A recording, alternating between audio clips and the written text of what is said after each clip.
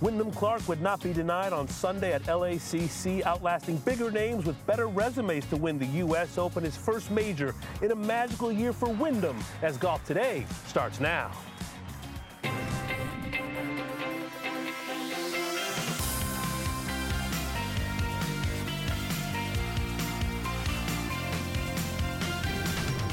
Golf Today.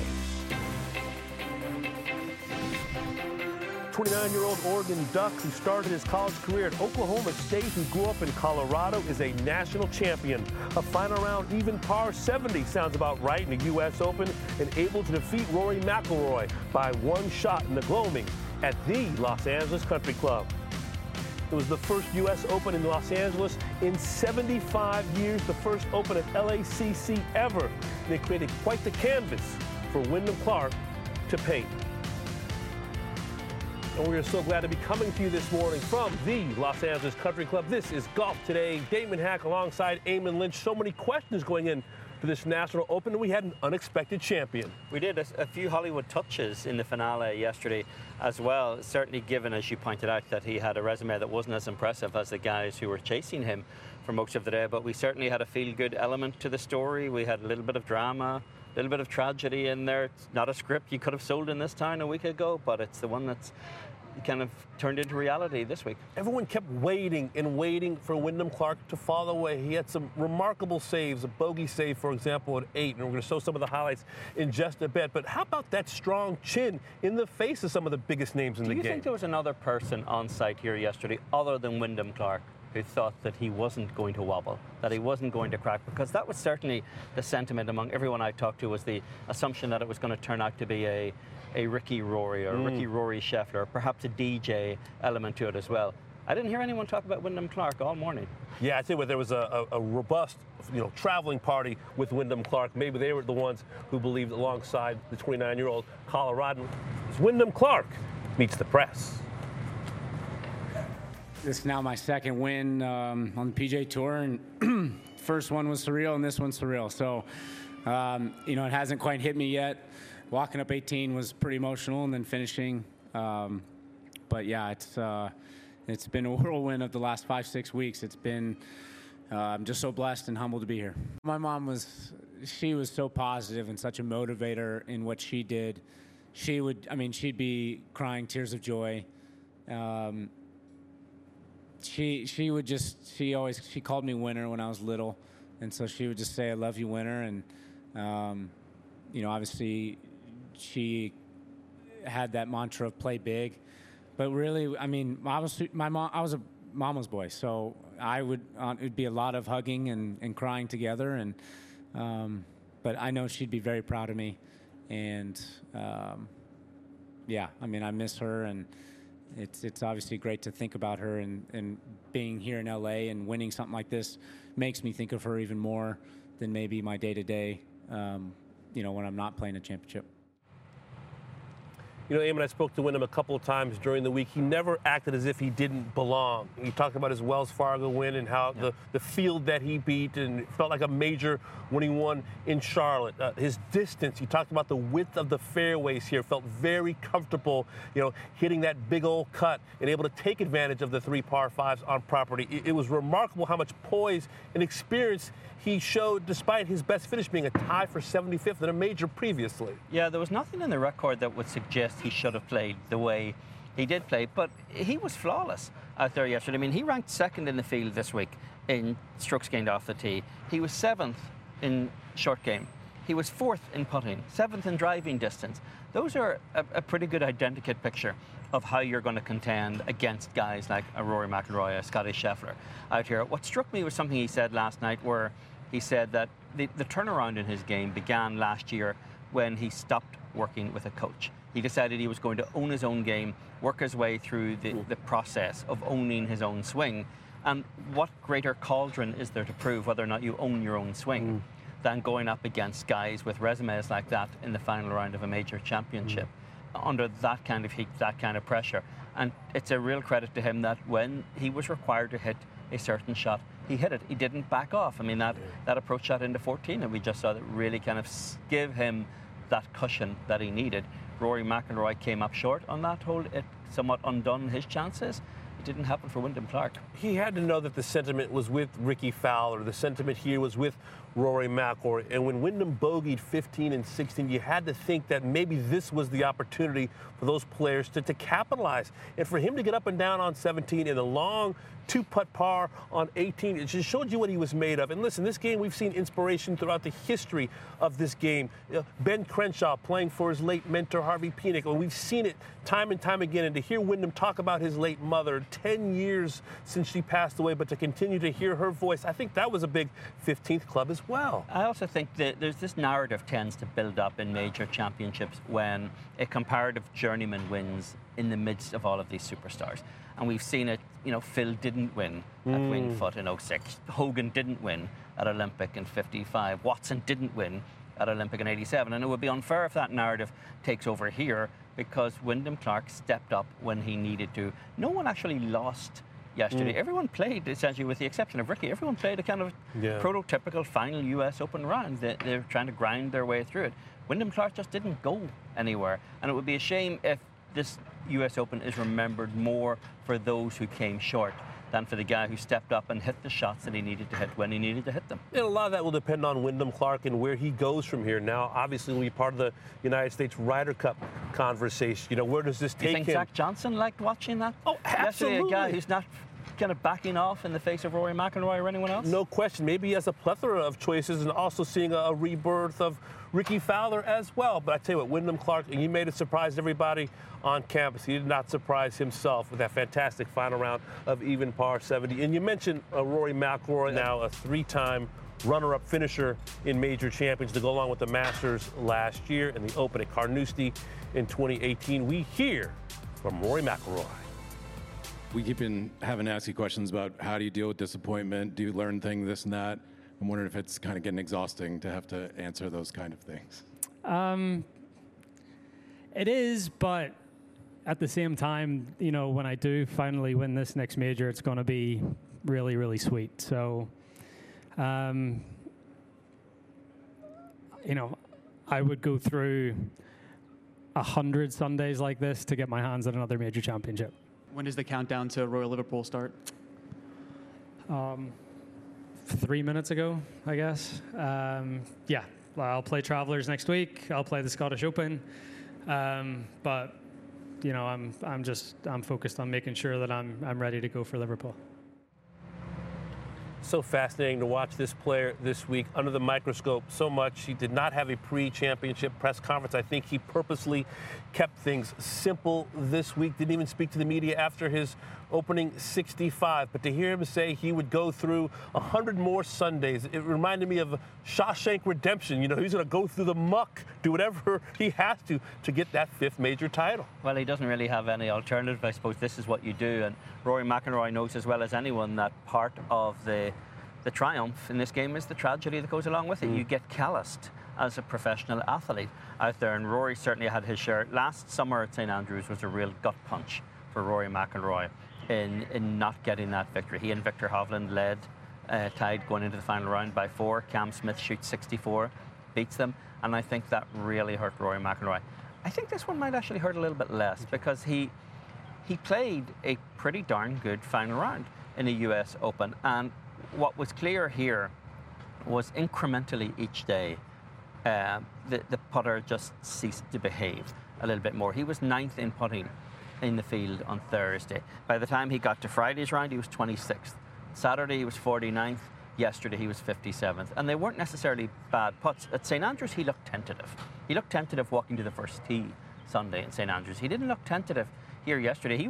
That driver was like Thor's hammer out there, but the putts just didn't drop for him when it mattered. And then that misjudgment on the two longest holes, the guy who was essentially the longest guy in the field on the 2 longest holes, those were the missteps, the short missed putt on 8, and then that wedge shot into 14. That's where it really came undone. I'm with you, Eamon. I thought he went down swinging. I thought his body language all week was really, really strong. If you watch Rory McIlroy, even back to his practice rounds, he was bounding down the fairways, talking about the angles of the golf course. He had a great interview with Johnson Wagner in a walk and talk, and talked about how often he'll be able to hit driver, or maybe even not hit driver, and hit 5 wood, and still have some wedges into these greens. But to hear him be optimistic realistic and say, I'm going to do whatever it takes. And to not walk away, I think, with his head down is a very, very different thing than I might have expected coming so close. I don't think he played a poor round of golf. It did remind me a little bit of St. Andrews, but to hear him, the way he played this week, I still think the arrow is pointing up for this player. He's an ambassador of this game. He's been carrying a lot on his shoulders as the face of the PGA Tour. I think he is simplifying things now, talking less. May not be great for us who love talking to him, but probably better for his golf.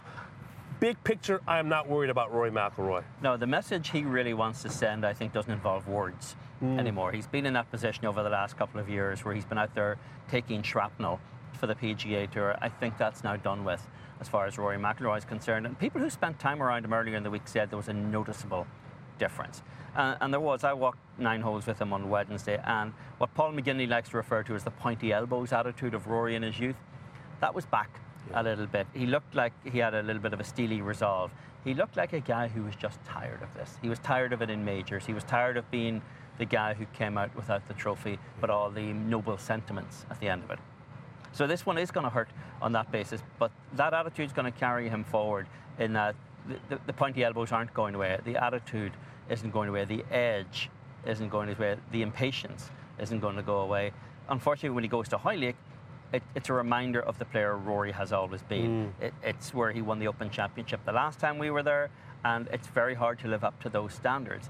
He is living up to those standards. He's just not leaving with the trophy. He said himself this week he's a better golfer than he was then. He's putting himself in position time and time again. That's his 19th top 10 finish and his 10th top 5 finish in a major championship since the last one he won. He doesn't seem to be a guy who's going anywhere. Yeah, I'm with you. It's funny. I was getting text messages from friends and viewers. Is Rory okay? Is he okay? Because I talked to him a couple of times. I said, Rory's fine. Rory had his game face on this week. And I think that that's been missing a little bit. He's approached these majors sometimes not knowing how to approach them. Sometimes talkative. Sometimes a little quiet. Sometimes, pushing it back, the expectations, sometimes, embracing them. And I think he kind of found the sweet spot this week, even if he didn't find the trophy. He doesn't, and he's going to go now 9 years on to Hoylake, and as we know from Los Angeles traffic, Damon, it's the waiting that wears you down. But in a way, I think there's a difference between, say, him and Ricky Fowler. Ricky's got this burden of the guy who's never won a major title. In a way, Rory's might be worse if you're the guy waiting for the next one, because the implication of that is that your best days aren't in front of you, but might actually be behind you. I don't think that's the case with Rory McIlroy at all. In a way, he's 1 year older than Phil Mickelson was before Phil won his first major title. Phil's now got 6 of them. So I think there are great days ahead for Rory McIlroy. He's probably not going to feel that way today, though. Time was age 34 was the sweet spot in a professional golfer's career. I imagine Rory McIlroy still believes he has a lot of great Sundays ahead. Eamon, and you mentioned Paul McGinley, one of the great guests that we have coming today. Look at this list. Terry Gannon. We might talk a little college hoops with him. Aaron Grimes, who's a caddy here at the Los Angeles Country Club. Dick Shortz, former president here. Sam Farmer, great reporter, golf and football for the LA Times. Amy Alcott, Los Angeles native, LPGA Hall of Fame member. And Paul McGinley, who we see every major championship with Rich Lerner and Brandel Chambly. And when golf today continues, I'm going to be bookended with 2 LA guys, Damon Hack and Terry Gannon. Gets to sleep in his own bed this week. He's going to join us fresh off the broadcasting call for this US Open. Stay with us. The longest field goal ever attempted is 76 yards. The longest field goal ever missed? Also 76 yards. Why bring this up? Because knowing your limits matters, both when you're kicking a field goal and when you gamble. Betting more than you're comfortable with is like trying a 70-yard field goal. It probably won't go well. So set a limit when you gamble and stick to it. Want more helpful tips like this? Go to keepitfunohio.com for games, quizzes, and lots of ways to keep your gambling from getting out of hand.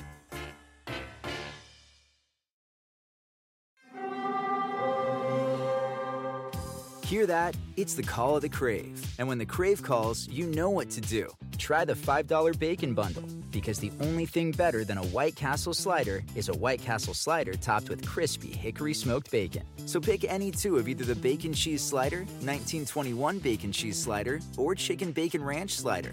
And also get a small fry for just $5 with the $5 Bacon Bundle. White Castle. Follow your Crave.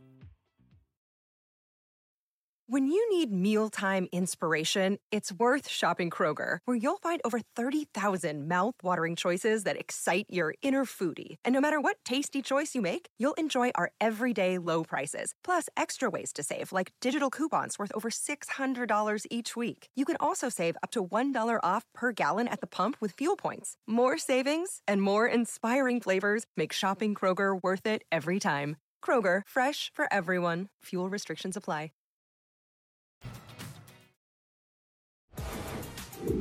Welcome back to Golf Today. Yesterday it was Wyndham Clark, 29-year-old from Colorado, who secured his first major championship, holding off the world number 1 and the world number 3.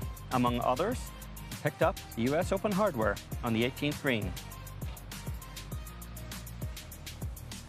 Well, Golf Today is live and on site at the venue Los Angeles Country Club. And our next guest, it's a hometown game. He's usually accustomed to sitting next to glamorous people like Tara Lipinski and Johnny Weir.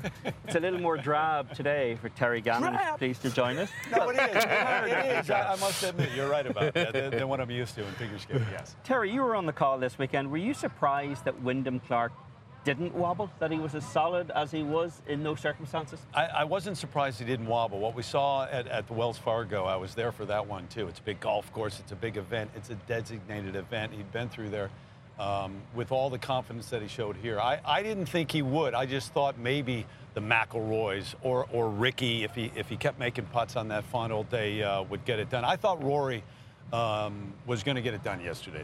That's really what I'm not alone. I understand that. But wow, how impressed are all of we with Wyndham Clark and all the, everybody here too, members that I talked to here, friends in town, just learning about Wyndham Clark. And the more they saw, they're like, wow, this guy is a player already. Yeah, the story of him losing his mom 10 years ago resonated with a lot of people. And we Monday morning quarterback, now he's a big star. Now the floodgates are going to open up. He's already won, as you mentioned, in Charlotte. Now he adds a major. Does he look like a player to stay? Oh, I in your think mind? so. Okay. I mean, the power that he has, and then the finesse around some of those plays around the greens, the short game here down the stretch. And I know, to me, the biggest thing, the most impressive thing, and I guess it is a major, it's a U.S. Open, so it matters most, are the bounce backs. The first 3 days especially, make a bogey, bounce right back with a birdie. I mean, that shows you not only a game, but a heart. Somebody who is not going to go away. What do you think Rory McIlroy takes away from yesterday? Another near miss in a major championship? Another slow Sunday? It's hard to get inside the head of Rory McIlroy right now because you cannot dismiss the world we're in at the moment. I think that comes into play, and Rory is certainly a thoughtful, well-read individual beyond what we see on the golf course. All we see of athletes are what they do on the court or the course or the field. And we can ask them a million questions about where your head is at, where are you today going into this final round. Even if they answer honestly, it's not the full answer. So he's been there. I think he was a little different this week. I think there was a kind of as you said, an edge to him. His demeanor was a little different, not talking as much. He was focused on just winning this week. I think he gets it done. I think it won't be long before he wins a major, closes it out. Very similar to St. Andrews last year, and he brought it up, what he did yesterday at a major, and that should get it done. It hasn't recently. How tough is it, do you think, for an athlete like Rory, who is so bright, who's so thoughtful and caring, to be that killer that is sometimes expected of the greats in the game? It goes throughout all sports. I mean, I played with basketball players who just were not self-aware, and that's a compliment. Like, they think they're the greatest thing ever. They think they're the All-American, not, from my day, Ralph Sampson or Michael Jordan, who you're playing against, and they're oblivious to really where they should fit in. And they go out and they score 20 points and have 15 rebounds. I think certainly golfers are like that. When you're not, I think it's a greater challenge then to become that for 4 days at a major championship, or one day, that final day. But obviously Rory has all the success he's had. Just hadn't happened lately. Do you think the course held up? Because there was a lot of pearl clutching going on Thursday when we saw 262s out there, this notion that this is not US Open golf, it's going to play too easy. in the fullness of the 4 days, do you think the course acquitted itself? The lead was at 8 under on day one. It was at 10 under to win it. What's the problem here? I mean, you're right. And so much of that was the marine layer. I know that it became a drinking game at home every time we said marine layer, and maybe it continues today. I don't know. But that was the whole story on day one. It never lifted, and that rarely happens here. Day two, it lifted halfway through. I woke up on Saturday and went, blue skies, sunshine. Not just because it's supposed to look like this in LA. It's supposed to play like this in LA. And then as soon as the leaders teed off yesterday, we had that. I think that's the whole story in terms of day one in the 62s, even more than the setup. When you look at how things played out, and it's a trade-off you make with a golf course like this. You can't really get the spectators very close around the tee boxes. You can't get them to the greens because they're actually close to each other. It takes away that Coliseum effect. Do you think that had an impact on the general boisterousness that we would expect of a major championship that just didn't seem to be there as much this week? I think it's the reality of it, the layout of the golf. I think the golf course, I for one, love this golf course. I think it is a gem. I think it is, top 10, whatever on your list.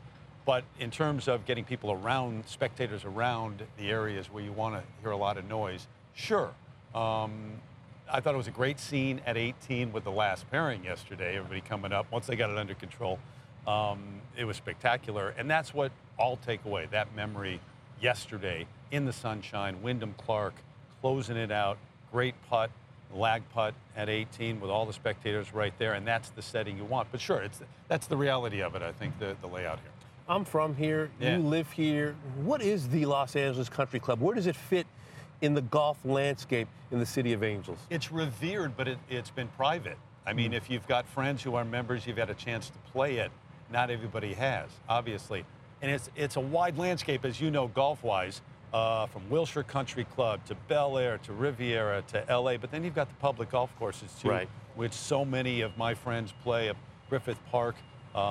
Great layouts. But this is one that you felt it was special to get beyond the gate and come have a chance to play. And now the world has seen it, which is really cool for LA. You've been around a lot of sporting events, Terry, where you know oftentimes that if the big name in contention doesn't leave with the trophy, it's often remembered for who didn't win rather than who did win. Is this going to be a major that's remembered for Wyndham Clark standing up and winning it? Or do you think in time it's going to continue to be known as the one that Ricky didn't win, that Rory didn't win, that Scotty didn't win? I think in part it'll be Ricky just because it was the return of Ricky to major championship golf and holding the lead throughout. But no, I think Wyndham Clark will be the memory from this week. It'll be LACC, it'll be Los Angeles for the first time in 75 years, and I think it'll be Wyndham Clark not going away, even when he had a bobble here, a bobble there, a bogey down the stretch, comes right back with a great shot to win it in the sunshine eventually. It's great working with you this week, and I know we've kept you from your morning hike at Griffith Park, so I'm going to Griffith right now. We'll get to it, Terry. In the car, Thanks so much, buddy. It's great to be with Terry Gannon on this Monday. And speaking of walking and hiking miles, our next guest, someone who's walked many miles here at the Los Angeles Country Club. He's a player, he's a caddy, he's Aaron Grimes. His story next on Golf Today.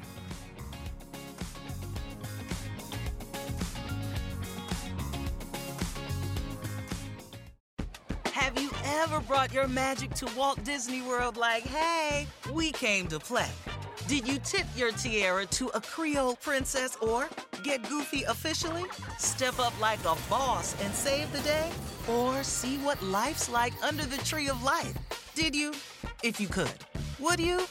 When we come through, it's true magic. 'Cause we came to play. Bring the magic at Walt Disney World Resort. Dietz & Watson's been making meats and cheeses the right way since forever. What's that mean? It means never cutting corners, ever. It means cooking, not processing. It means our Virginia brand ham that's cooked to perfection, then twice baked to layer the flavors. It takes more time, but you can taste the difference. We come to work every day to do it the right way, even if it's the hard way. Because if it's not right for us, it's not right for you. Dietz & Watson, it's a family thing since 1939. The longest field goal ever attempted is 76 yards. The longest field goal ever missed? Also 76 yards. Why bring this up? Because knowing your limits matters, both when you're kicking a field goal and when you gamble. Betting more than you're comfortable with is like trying a 70-yard field goal. It probably won't go well. So set a limit when you gamble and stick to it. Want more helpful tips like this? Go to keepitfunohio.com for games, quizzes, and lots of ways to keep your gambling from getting out of hand. And great to have Compton's Aaron Grimes with us on this Monday. We appreciate your time. What was it like for you as a caddy here watching a U.S. Open unfold this past week? Thanks for having me, man. It was awesome. You know, see those guys out there challenging the course and the course challenging back, too. It was awesome. I think we were all excited, you know, the whole membership, all the caddies, all the workers. Aaron, given how little players knew about this golf course and even fans knew nothing about it as well, did any tour players that you know of kind of reach out to you or any other caddy here to try to fill in the blanks a little bit, or did they just rely on their usual methodology to do it? No one reached out to me. I know a couple guys had a couple local caddies. I know the Lo-Am, Gordon, he had a local caddy, and it paid off. But I know it was a couple caddies also out there with some players, but I think they did their own thing. I saw them out there on Tuesday and Sunday. They were walking the course, doing their normal tour thing, you know, checking out all the lay of the land and all that and seeing what they could take advantage of. Yeah. What was it like for you watching it unfold in terms of the shots that were hit? Anything surprise you? Did you find yourself at some point going, no, don't take that club? You know, on Tuesday, I saw some guys on hole 4. Okay. They were hitting higher trajectory shots, obviously, because the green is going to get a little firm. But I thought they were coming up a little short. You know, that whole play is close to level, I think, in my opinion. But I saw them come up short, everyone in the group. I won't say the players' names, but they all came up short. Protect the innocent and the guilty. You have shot 67 from the open tees out here, 64 from the regular tees. You know, you're a professional. You're trying to make your way in this game. Were you surprised that scores were as low as they were Thursday? And then were you surprised that the course kind of held its own after that? You know, Thursday, I was a little surprised, but not completely surprised. The greens were soft when I came out Sunday and Tuesday. And a couple guys told me they were playing pretty soft. So, I mean, these guys are good. You know, this course rewards good shots. So if you're hitting the shots, you're going to get the opportunities, especially with the greens being receptive like they were on Thursday. So someone's going to go low every time when they're like that. It's the PGA Tour, the best players in the world. Were you surprised by some of the players who were, in some cases, complaining, but in other cases just observing that they thought that there was a little too much quirk in the course for them, that the fairways were a little bit too canted for their tastes? I mean, well, the course asks for a lot, you know. You got to hit some draws, you have to hit some fades. I know a lot of guys, they only want to play one way, so if you get in a situation where it's asking for a draw and you like to hit a fade, you're going to be uncomfortable, and you probably won't like it. But I thought it was a great championship test. So, yeah. What about the champion himself?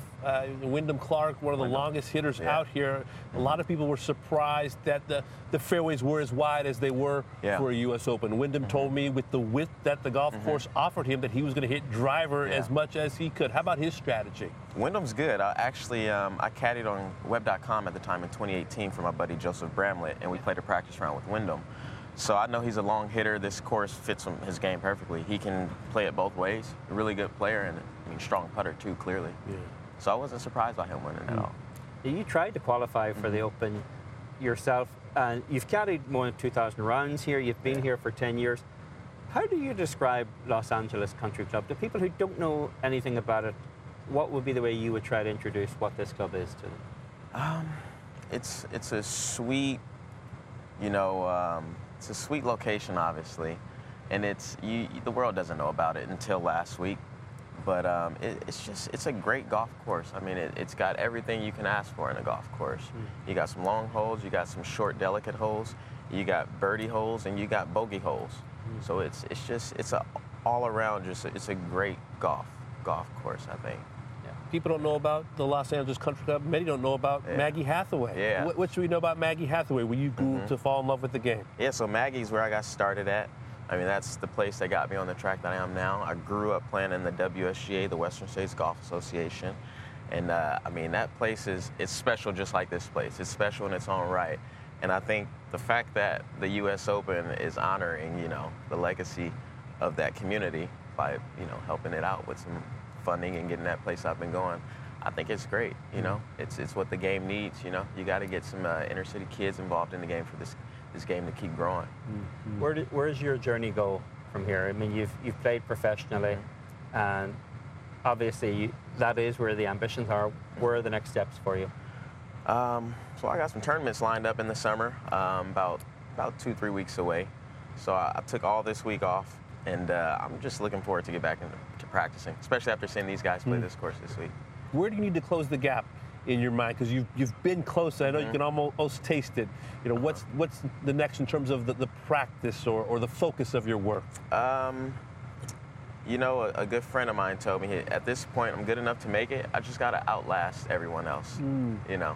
So it's just a matter of not giving up, you know, especially when I'm down on myself, you know, that's when you really got to believe a little more. So it's the belief system, you know. When you're in that moment and you got those opportunities, believing that you can take advantage of it. Wyndham Clark proved that this week, and I'm sure you can as well. Aaron, thanks so much for sharing your story and for the time as well. Thanks for having me. Appreciate it. Well, when we come back, the man who was responsible for bringing the US Open to LACC will join us, Dick Shortz, former president of the club. He's going to relive the past week right after this break.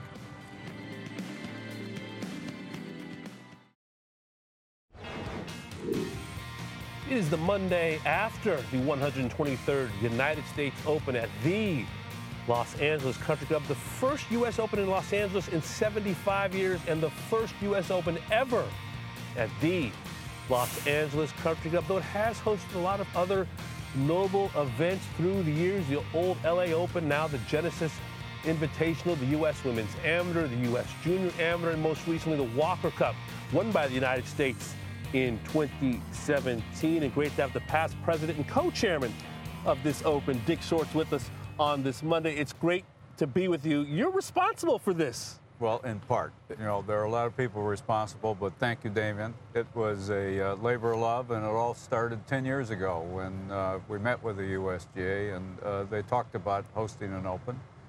And there were a lot of things we had to get done before that took place. One was to restore our clubhouse. And we had already scheduled a Walker Cup for 2017, so we talked about dates and how it might be structured. So it's 10 years in the making, as so many good things are. In a club that hasn't really got a long history of opening its doors to big championships, is a fairly private club, it can be a tough sell at times. Do you think the members today are going to be proud of what was put out there over the last week? You know, the Open was awesome.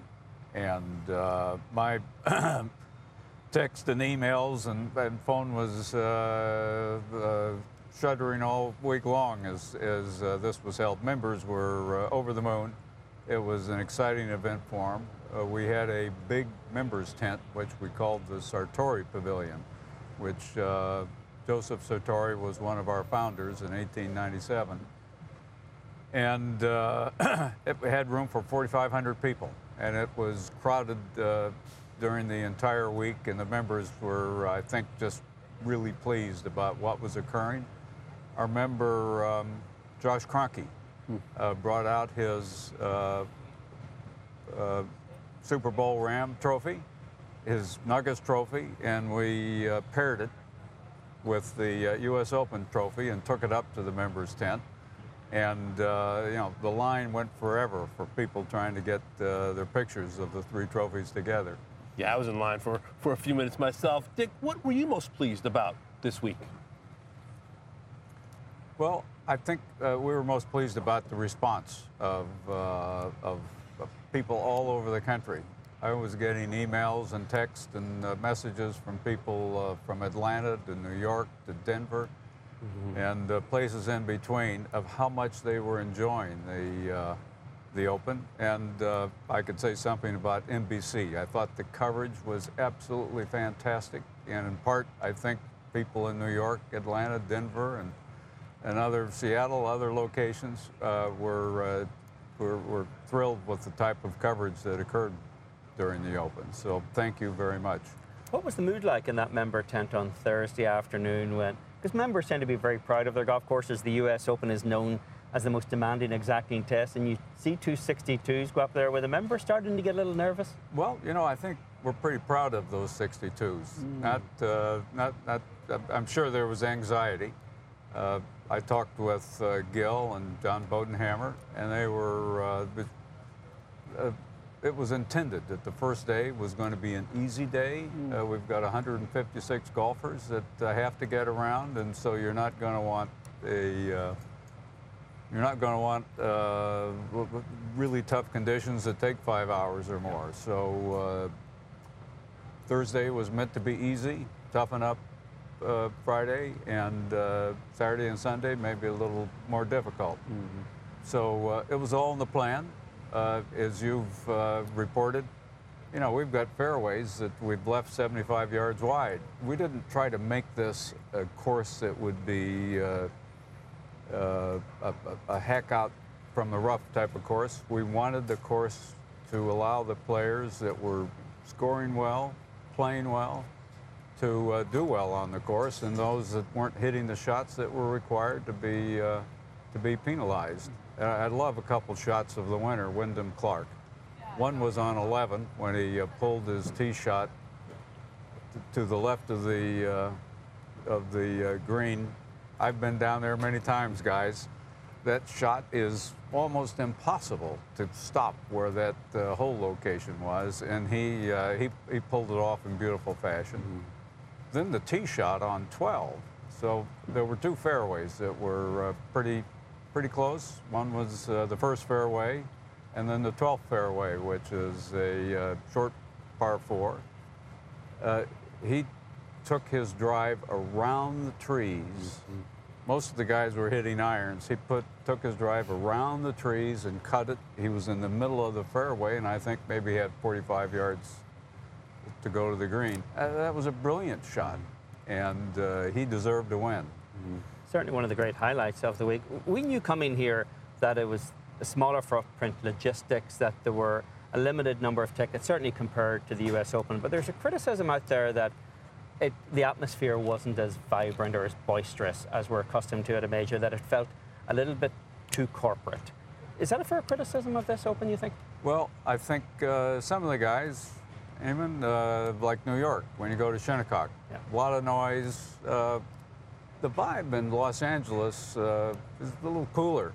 We're not... But were there enough general admission fans, you think, as part of the mix out there? Yeah, we had 4,500 member tickets sold, and the rest of them went to hospitality and gallery and something called the Trophy Club. So, yeah, there were a lot of tickets. Would we do it the same next time? You know, this is the first time we've hosted the Open. And I think we've got some lessons learned, and one of them might be, even though it's hard to get people to the back end of the course, it's an old classical course, I think there's ways that we could increase attendance, and so we'll sit down after the Open and think about, you know, what could we do better, and is there a way to fit more people into this classic course? As a Van Nuys High School class of '89 and UCLA class of '93, as an LA kid, I was smiling all week, Dick. Thanks for the idea, and it was a wonderful week. Thanks so much, Damien. We've enjoyed the entire week. Thank you. Well, as we sign off from here for now, we're going to take a look at the upcoming venues for the US Open starting next year. North Carolina, Pinehurst #2, and some all-stars on that list: Oakmont, Shinnecock, Pebble, Winged Foot, Pinehurst again, and then all the way out to the Bobby Jones Centennial of the Grand Slam at Merion in 2030. We'll be right back.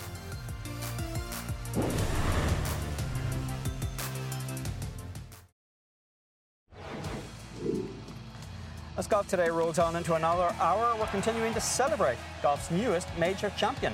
Wyndham Clark held off the world's best players at the Los Angeles Country Club yesterday to secure his first major title.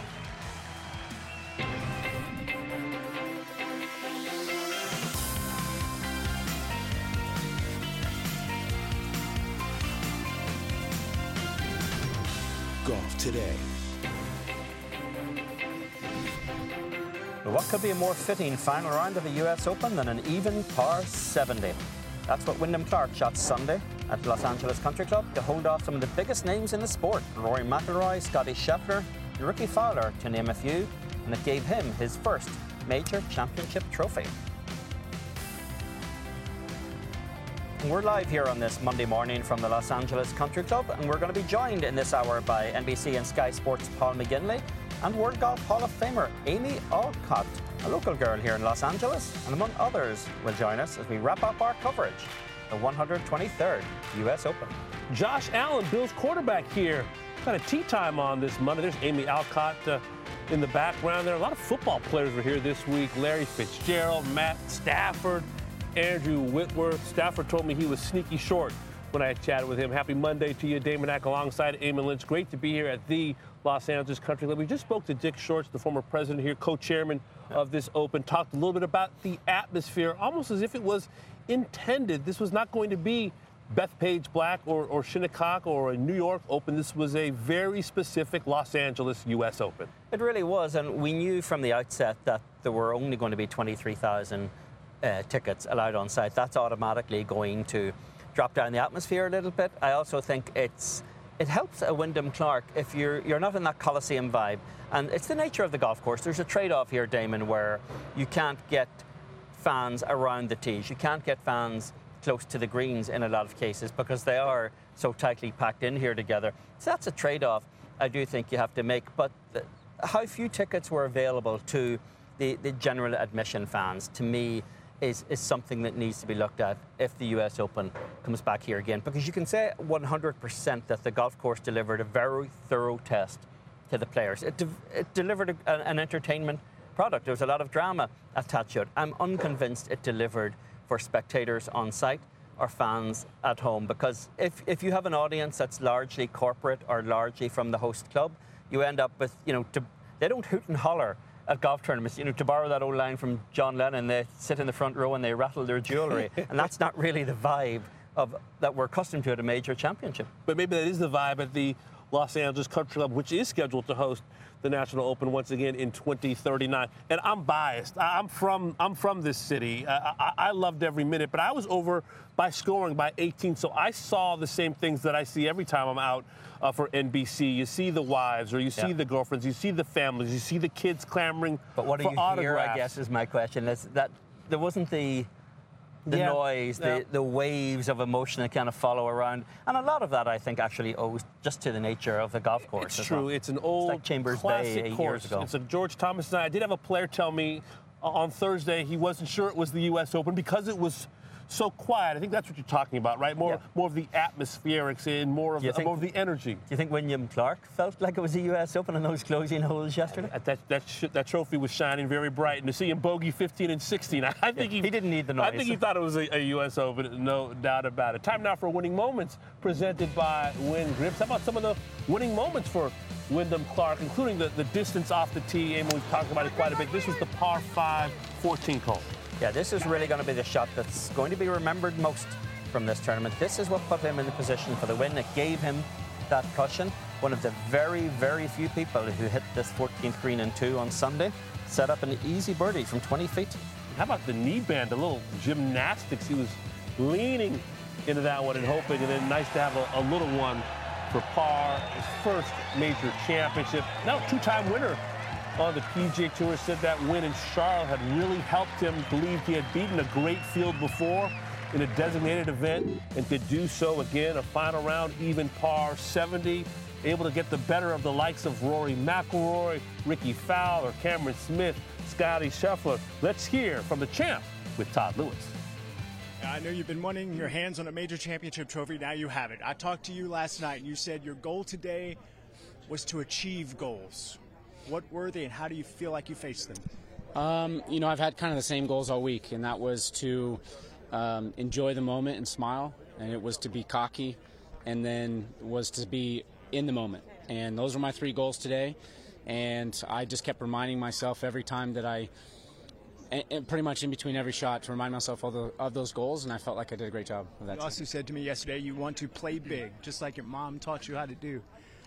Did you feel big out there today? I did. It's something my mom instilled in me at a young age, to play big, and it's a mantra that I've used since I was about 19 years old, and I feel like I did that today and made my mom proud. You've worked hard, and we've seen you elevate finally over the last few months to being now a major champion. How would you describe this journey from childhood to where you are right now? I mean, it's amazing, God's plan, to be honest, because I was hoping stuff like this would happen earlier. And I've been through some tough things, losing my mom, and then the ups and downs of college golf. And then, I got out on tour quick, and I was one of the top players coming out, and then didn't have the success that I thought I could, and others thought that I could. And, there's many times when I wanted to quit the game. And to now be here as a 2-time PGA Tour winner and then a major champion I can't even wrap my head around it. So I'm just so blessed and humbled to be here. Yeah, you performed like a champion today. Congratulations. Thank you so Wyndham much. Clark, the champion of the U.S. Open. Guys. Well, let's take a look at the Comcast Business Tour Top 10.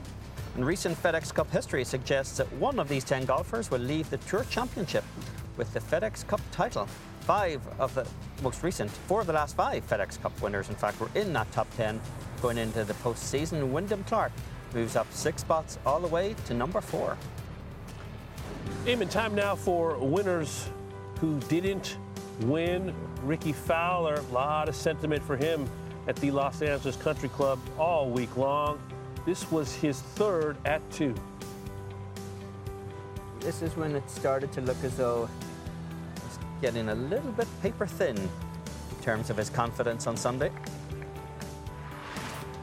Yeah, just unraveling for him. How about for par here at 5? And this was really the story of the weekend for Ricky Fowler. He led the field in putting on Thursday, but he didn't make the top 50 in that category either weekend day. Yeah, it was a different Sunday for him, around a 5 over 75. Now has 9 top 5 finishes in major championships. Oh, so close to the 2018 Masters, trying to keep his head held high. Ricky with the media. Was there a point out there where you realized, all right, I no longer have a chance to win the tournament? I think probably when Wyndham hit it in there on 14, that was a very good shot in the situation and moment. Obviously made 4. I thought if I could make that putt on the next, which I nearly did, I thought that might kind of give me a shot to get a 2-shot swing and maybe make a run in the last 3. But no, I knew I was on the outside looking in, but at the same time, you never know what's going to happen. You don't wish bad on anyone, but it's tough to close out tournaments. So yeah, somewhere I'd say probably when I missed the fairway on 16, I knew that was going to be a tough hill to climb from there. And then just thinking back to last year, you were first alternate at this tournament. What do you make of that 12 months between then and now today being in contention? Oh, I definitely think we're heading the right direction. Yeah, it's been nice to be back and have chances in tournaments, or at least getting solid finishes and turning weeks that maybe not have my best stuff and maybe finish top 20 or top 10 or whatever it may be. And like I've mentioned before, I feel like I get more out of those weeks, knowing that when I do have my good stuff, I know I can go win and go toe-to-toe with anyone. We had a lot of good stuff this week. Unfortunately, today we just couldn't get it going. So, yeah, the last, 10, 12 months has been great. Heading in the right direction, and we're still going forward and up. Ricky Fowler, one of the protagonists this week at the Los Angeles Country Club. Not the Sunday that he wanted, but just to see him back in the frame, near the form that he had nearly a decade ago. What do you think he'll take away from this week? A lot of positives, I would imagine, because it's very easy to forget, simply because Ricky Fowler is so ubiquitous as a commercial presence in this game. It's easy to forget how low he's fallen over the last few years. He was at one point number 4 in the official World Golf Rankings. As of a little over a year ago, he'd fallen to 185th. And he went 29 consecutive tour events without a single top 10 finish. Missed a lot of cuts in there. He looked unmoored, lost with his golf swing. He'd been working with John Tillery for several years. It hadn't quite taken. And to his credit, he still pays some compliments to John Tillery to the work that they did over the years. But he eventually reconnected with Butch Harmon, who is as much, as you know, Damon, he's as much mental game guru as he is swing coach. And Ricky Fowler has found something again, and he's played remarkably consistent golf really since his second event of the year at the Amex onwards, Ricky Fowler has proven himself to be one of the best players in the world. He's gotten it up inside the top 50 again. He's actually higher than a top 50 player right now, and he proved that this weekend. It's very hard to have that kind of faith in swing changes under that kind of pressure, even if you are actually comfortable with them. But when you're still trying to bed them in the way Ricky Fowler is, it's not surprising that the confidence wasn't quite there. The aggression that we saw early in the week wasn't quite there, but he's going to leave LACC with a lot of positives. He looked like he belonged on a major championship stage, as he often has throughout his career. If there's been a criticism of Ricky, even at the height of his powers, that sometimes he makes too many bogeys, too many mistakes. And in an exacting test like a major championship, it's hard to get away with that. A birdie machine, as we saw, that incredible 62 on Thursday. What I noticed from Ricky, and I talked to him a couple of times this past week, just the sunglasses, the stoicism with which he went about his business. It was fascinating to see this evolution of a player, no longer the kid next door, the dirt bike rider. He's 34 years of age, husband, father. He's been on the ground. ground. Wearing those neon highlighter he does clothes. Still wear the orange. He does. But I tell you what, he's a man now. Yeah. And I think when you've seen the bottom, and when you're having to reach out to Butch and your confidence is low, and you put the pieces back together, I think it's going to be a very formidable presentation for him going forward. Isn't it remarkable that last year at Brookline, Ricky Fowler qualified, and he was first alternate. Yes. And he spent all day on the range at Brookline, hitting balls, waiting for that call to the tee. It never came. He left Brookline not getting his start in the US Open. It's an undignified position for a man of Ricky Fowler's resume, and then to turn around a year later and have the lead through 54 holes, a share of the lead. It is a remarkable turnaround, and it's easy to forget how few major championships Ricky Fowler's played in the last 4 years, simply because his world ranking plummeted to the extent that he was not eligible for so many of these championships. So Ricky Fowler's very much back. He will leave with a lot more positives than pretty much anyone else other than Wyndham Clark this week, I would think. We showed that video from the country club last year. We showed it yesterday. Ricky standing on the range, waiting for a phone call. It was like being the guy at the homecoming dance, standing at the wall of the gym while the party is going on. Is this bringing back memories for you, Damon? Exactly. It's hitting a little close to home. But to go from that point in your professional career where you can't even get into the dance to being on a leaderboard on Sunday, he has to take a lot of positives with him going to a place like Hoylake where he contended 9 years ago. I was going to say that there's a major championship venue coming up where obviously Rory McIlroy, who left here disappointed, has good history at. Ricky Fowler has good history at that one as well. And then, of course, PGA Championship at Valhalla coming up as well, where both of those guys dueled each other. Whether you're a Ricky fan or not a Ricky fan, the game of golf is better with Ricky Fowler in the frame. And coming up next on Golf Today, we started this Riders Roundtable post-major championships. One of the great riders of the Los Angeles Times, Sam Farmer, joins us on the other side.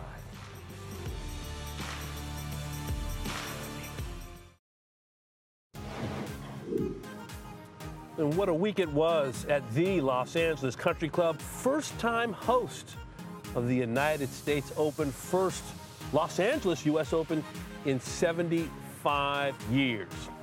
In time now for our Riders Roundtable, so I can officially say I'm the third best rider now in this group. Great to have Sam Farmer of the LA Times with us, my old friend. It's great to be with you, buddy. First of all, what'd you think of the week? Oh, I thought it was a terrific week. Great for LA, great for LA Country Club. The unveiling of this course, a lot of people they certainly don't know what the holes look like, but a lot of people in LA don't even know where LA Country Club is. So it's, you're driving down Wilshire, you don't even realize you're bisecting the course. So it was an unveiling, and I think it was great. Thursday weather, a little strange, but Mother Nature graciously bowed out, and it's a great weekend. Obviously, the course was unknown nationally. It was only when I got here I realized how unknown it is locally as well. Did this week do anything to dispel the idea that LACC kind of exists separate from the city?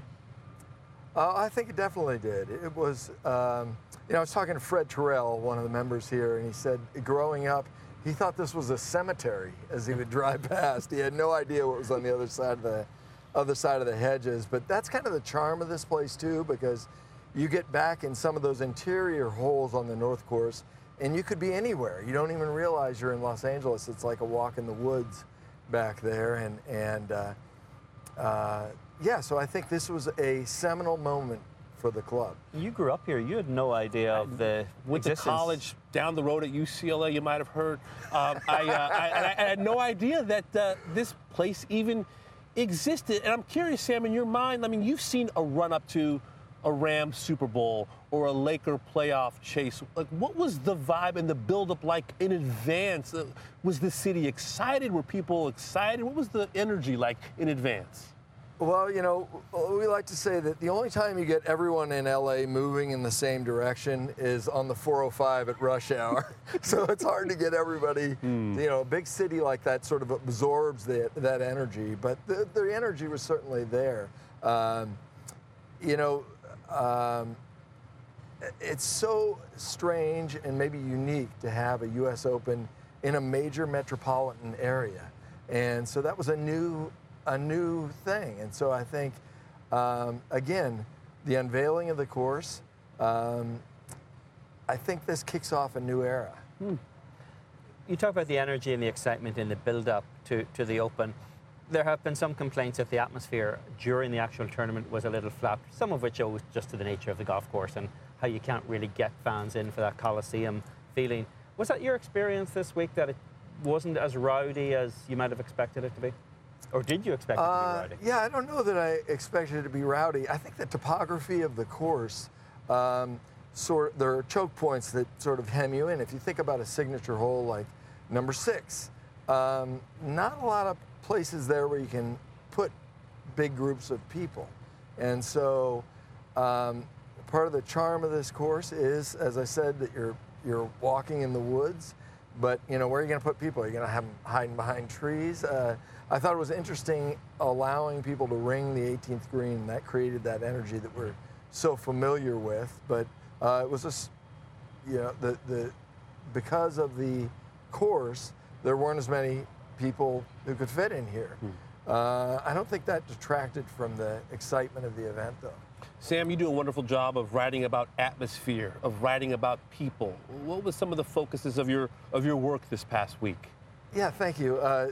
Some of the people that I met and got to know, sort of out on the fringes, Jose Ochoa, the locker room attendant, who shot a 74 on the North Course just going out there. He's a good player. In fact, was too poor when he came to the U.S. to pay for lessons, so he sat there on the Rancho Park Range and eavesdropped on lessons.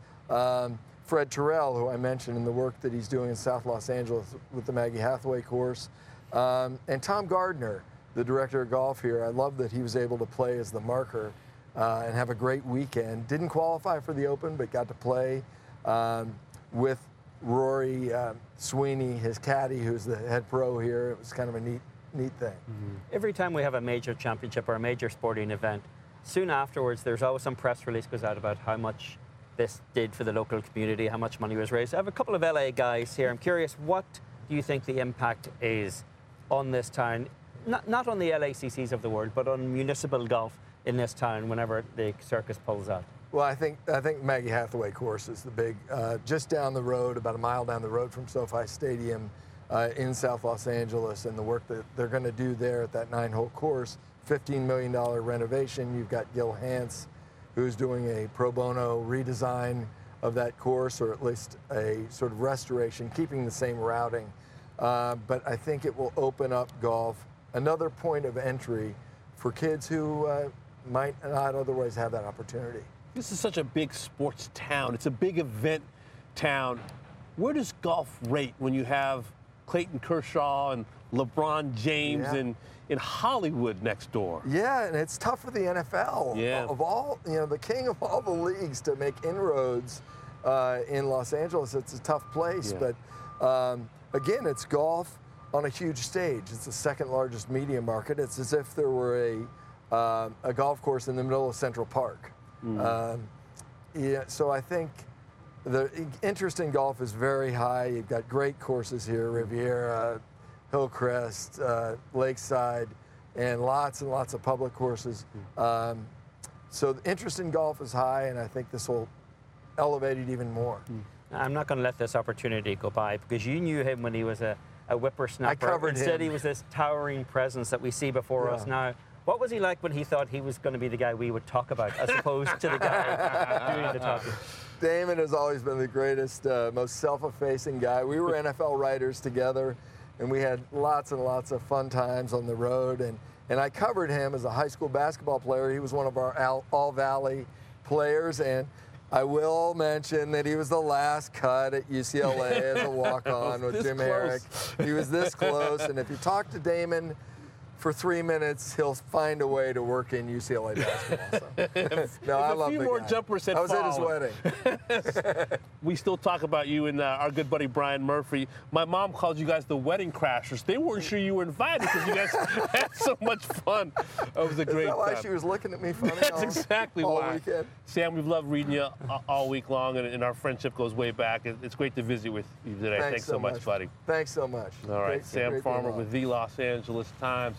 Coming up next on Golf Today, another LA legend, from Sam Farmer to Amy Alcott, LPGA Hall of Famer, World Golf Hall of Famer, and a legend around these parts. She is next.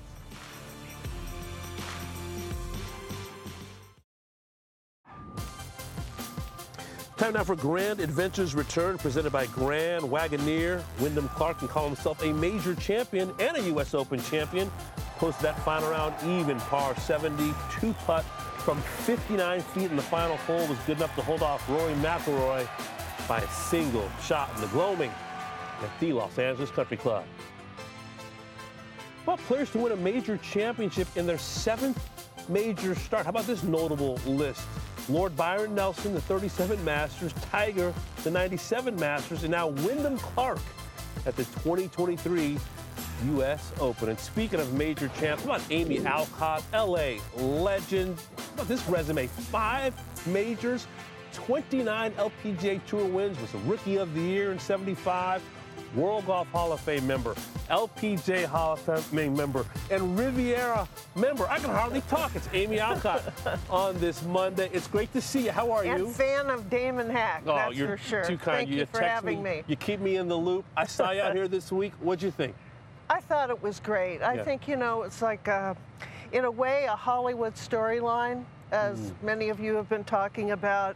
Just, this game continually amazes me, and these great things that happen in golf. And I thought Wyndham Clark just really held it together. He really proved something to himself to win like that. And, great players overcome adversities. And I don't know how the stars align in life. I don't know how Ben Crenshaw wins after Harvey Penick passes.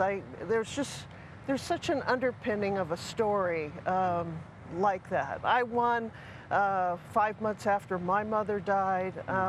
There's just the humanity, the emotional side of it it was beautiful to see him hang in there and pull through. You've been in that position, Amy, of closing out U.S. Opens, closing out major championships. Were you surprised how solid Wyndham Clark was through yesterday's final round? Yes, I was, and I think that, that's the beauty of it, is how you hold it together. It's not, you're never thinking about making birdies, and you're not thinking about winning. Success in golf is consistency, and it's maintaining yourself and not bringing the big numbers in, and playing the course, because the course ultimately wins. But I just think it was his time, and it was a great win. There were so many top players, show ponies, that could have showed up, and he was just the man of the week. You've won big, Amy. You've also lost majors before. Rory McIlroy. How do you bounce back? What's that process like? Well, I don't think Rory lost. I think he's really, and I'd bet on Rory at the British Open right now. His game seems to really be in tow. He's really got it together. It's nice to see Ricky Fowler coming back. All these guys are playing so well. You win, you really learn more from sometimes when it doesn't happen. You can look back on it and say, well, if I could hold it together, if I could think a little bit more clearly, and You know, that's when the moments happen. But I don't think Rory lost it at all. I think he was there all the way to the end, and so was Ricky. 75 years since we've had a U.S. Open here. Amy, you grew up here. You said you grew up sneaking under the fence at Riviera. Now they let you drive through the front gate, which is definitely coming full circle. Did you ever think you'd see a U.S. Open in your hometown? Yes, because these courses here are so fabulous. As everybody alluded to this week, you know, George Thomas had this amazing flair to create these very special golf courses. You know, I've won the Open on a Donald Ross course. I've won my U.S. Junior on a Tillinghast golf course. Most of the LPGA Tour, when you really think about it, is on East Coast golf courses, so I played many of them. But growing up here, the Kikuyu grass that Riviera has, Rancho Park, all of these courses, it really kind of keeps you in tow. But, you know, I really thought LA Country Club would be a great venue. You know, when the media says it's playing firm and fast, I want to say that plays right into the pros' hands, and it really did this week because the pros love firm and fast. So, you know, I thought this would be a great venue for it. You've been involved in golf course architecture. You know Gil Hans very well, obviously. There was some pearl clutching going on last Thursday when there were a couple of 62s out there. Did you have any fear that the course might not hold its own in the way that it did eventually? Yeah, I actually did.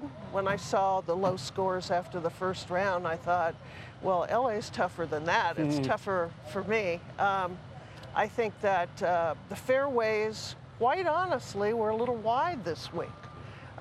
These guys are so good and, you know, Rory can pinpoint that 3-wood and 5-wood, and all these guys can hit a 4-iron and, you know, run it 30 yards down the fairway. They don't have to hit driver, and they work the ball and shape it so well. I thought there could be more of them unless they tighten up these pins and really hide those pins. So, you know, to have an 18th fairway that's 59 yards wide, I'd love that. So I don't think you'll see that at, you know, a lot of Opens. I thought that they were very generous. Sinatra once sang, LA is my lady. What's kept you here? You've lived here your whole life. You've traveled the world, played everywhere. Why have you stayed in LA? That's a very good question. I think that I have so much history here, growing up here. As I said, most of the golf I've played is on the East Coast. I've had conversations with West Coast pros, from Julie Inkster to Johnny Miller to people that grew up here, saying, you know, it's a little bit of a disadvantage when you're at the height of your career playing 4 and 5 weeks in a row. Then you come home, it takes a day to go home, to come home and a day to get back. But there's an energy here, there's a feeling, there's a positivity about golf, and you know, my childhood was here, and it just feels like the place for me. So that now doesn't it's change. getting more major championship golf. The U.S. Women's Open's coming to Riviera in 2026, coming right here to LACC in 32. Are you a little wistful that women's major started to come to LA after you'd retired? You never had that opportunity in your prime. That's another very good question, and there's nothing that I'd love to be at the height of my career on the first tee at Riviera with all its history. If you know, all the times that I would play there, and as a child sneak on and putt with Rita Hayworth and didn't know who she was, and Mr. Jim Backus, the voice of Mr. Magoo, and Dean Martin was one of my original sponsors. You know, this very rich history of Hollywood that when I was a kid that I connected with, and you know, Pat and Mike made out there with Katharine Hepburn. There's a real rich history of Riviera.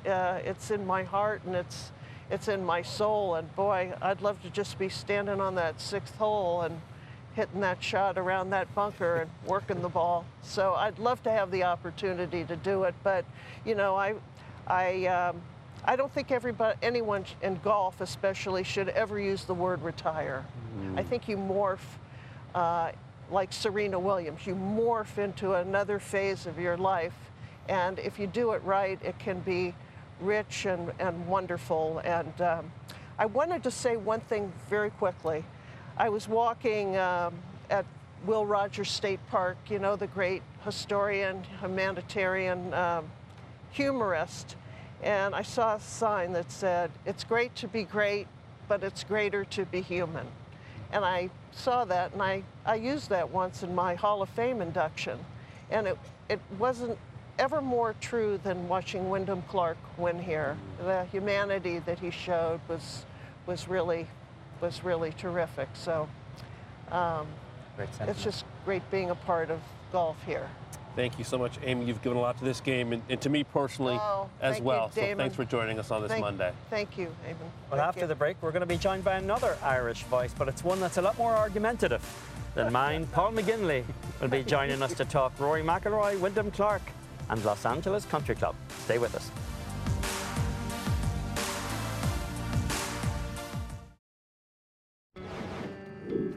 Earlier this month at the historic Langston Golf Course in Washington, D.C., the National Links Trust cut the ribbon on their refurbished community classroom for the Jack Vardaman Development Program. Caddy program and internships are just two aspects of a very impactful venture for underprivileged youth in our nation's capital.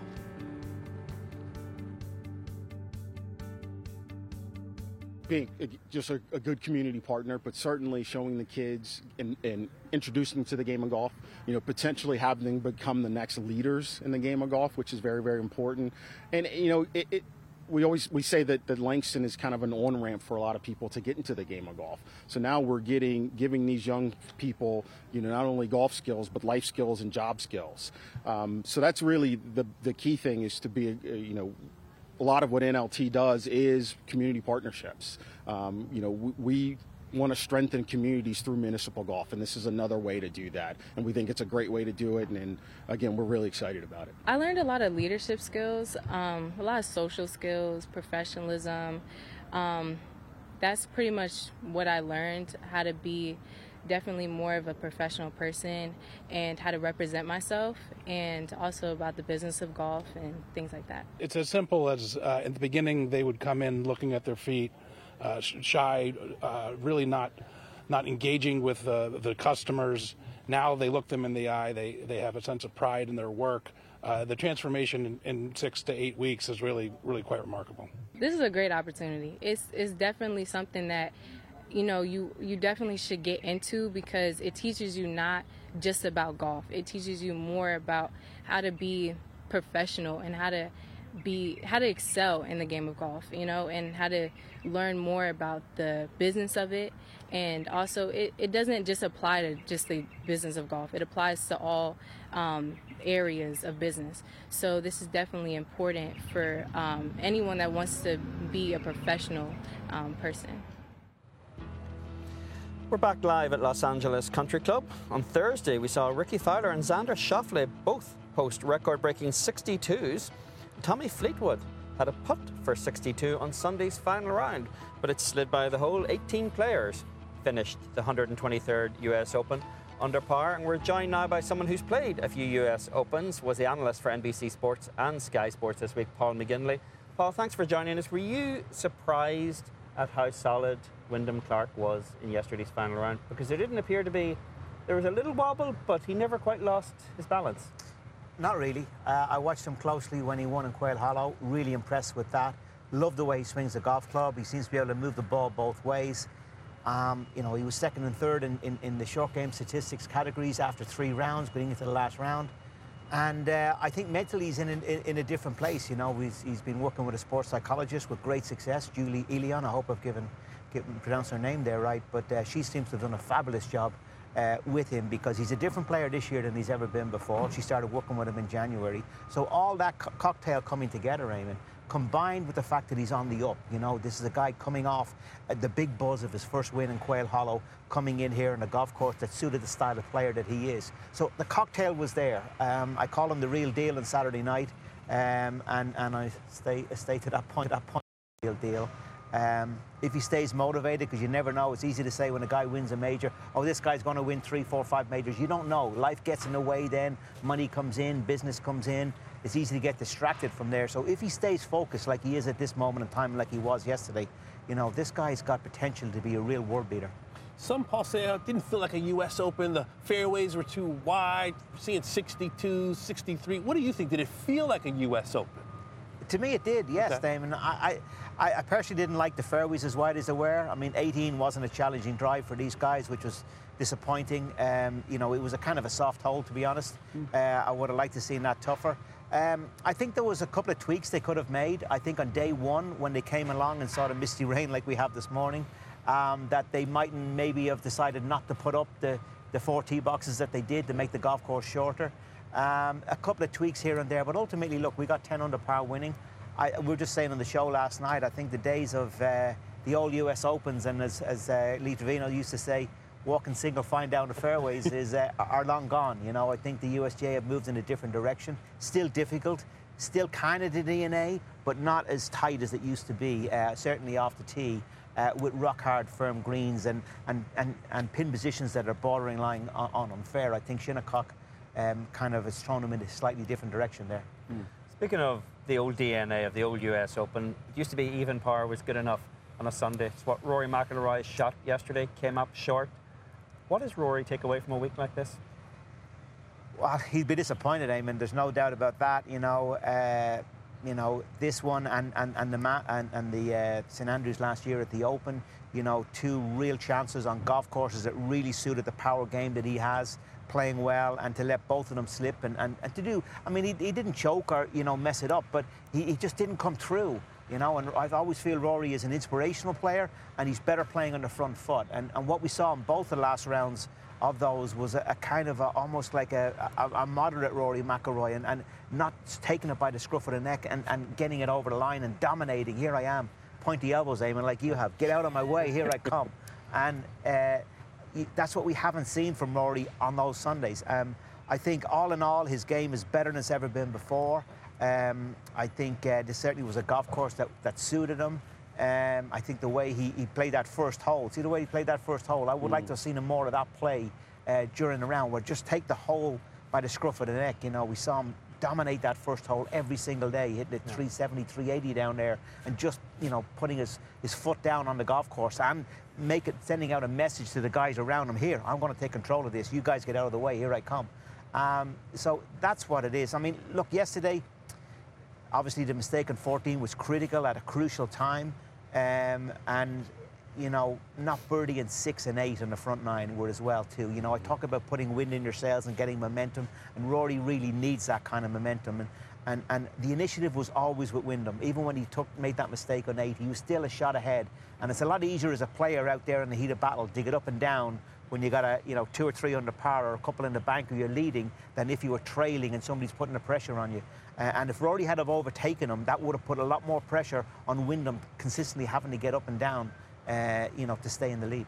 What about his approach off the golf course, Rory? A little less chatty, maybe. I mean, Rory could be selfish and still be nicer than 99% of professional athletes, but a little bit more about his time and less out front for the professional game, as it were. I like that, Damon. I like that. He gives too much, I think, in my opinion. He's an appealing guy. He's interested, which is the problem. It's not doing it because he's got an ego and wants everybody to know what he thinks. He's interested. You know, you meet him in a social setting and he's full of chat as well. So, you know, the eye of the tiger and putting on that, you know, those blindfolds, you know, like a horse, like the blinkers that a horse would have in a race. You know, I'd like to see him doing that more often. I think he's had it this week. I haven't seen a whole lot of him this week. But everybody around who's been on the range, players, caddies, people around have said this is a different Rory this week. He's got an edge about him, and I like that. I smiled when I heard that. You know, I think that's when he's at his best. Like Eamon's pointy elbows, get out of my way. That's when he's at his best, when he's got something to prove. One quick final question. You Northern for you. lads are all the same, you know that. Well, we tried it. T-Mac was the same. I'll shove you in this one. One quick final question for you. The last 2 majors, the American Ryder Cup team is looking very strong right now. The American team? It's always strong, Eamon. It's always strong. I mean, yeah, I mean, Wyndham is going to be in the team now, you know, with 6 picks. You know, Brooks and DJ, probably going to be picked as well too. On top of that, from what's been indicated, it's a very, very strong American team. And you know what's impressed me over the years, and again the criticism at the time of the task force, but it's been proved correct. You know, I think they have got their act together off the golf course. They certainly, Steve Stricker was the best that I've seen so far in an American, excuse me, captaincy off the golf course. He made great decisions. He's starting with his picks. And when I heard at the press conference when he was announcing Scotty Scheffler as a pick, and he talked about the suitability of Scotty to the golf course, I said, I haven't heard that from an American captain before. They're getting the picture now, and this was a worry for me. And they were very, very strong. Steve did a great job. Obviously, a great team that they had in Whistling Straits. But you know, we didn't play anywhere near the level we needed to play. You know, we didn't lose by such a heavy margin in Whistling Straits because America were fantastic and played us off the park. Our scoring against the golf course was very moderate, and that's what we have to improve in Europe. Great to see you, Paul. We'll see you at Hoylake. You will. Thank you, Damon. All right. We'll also see Wyndham Clark at Hoylake, 29 years of age from Colorado, and now a U.S. Open champion.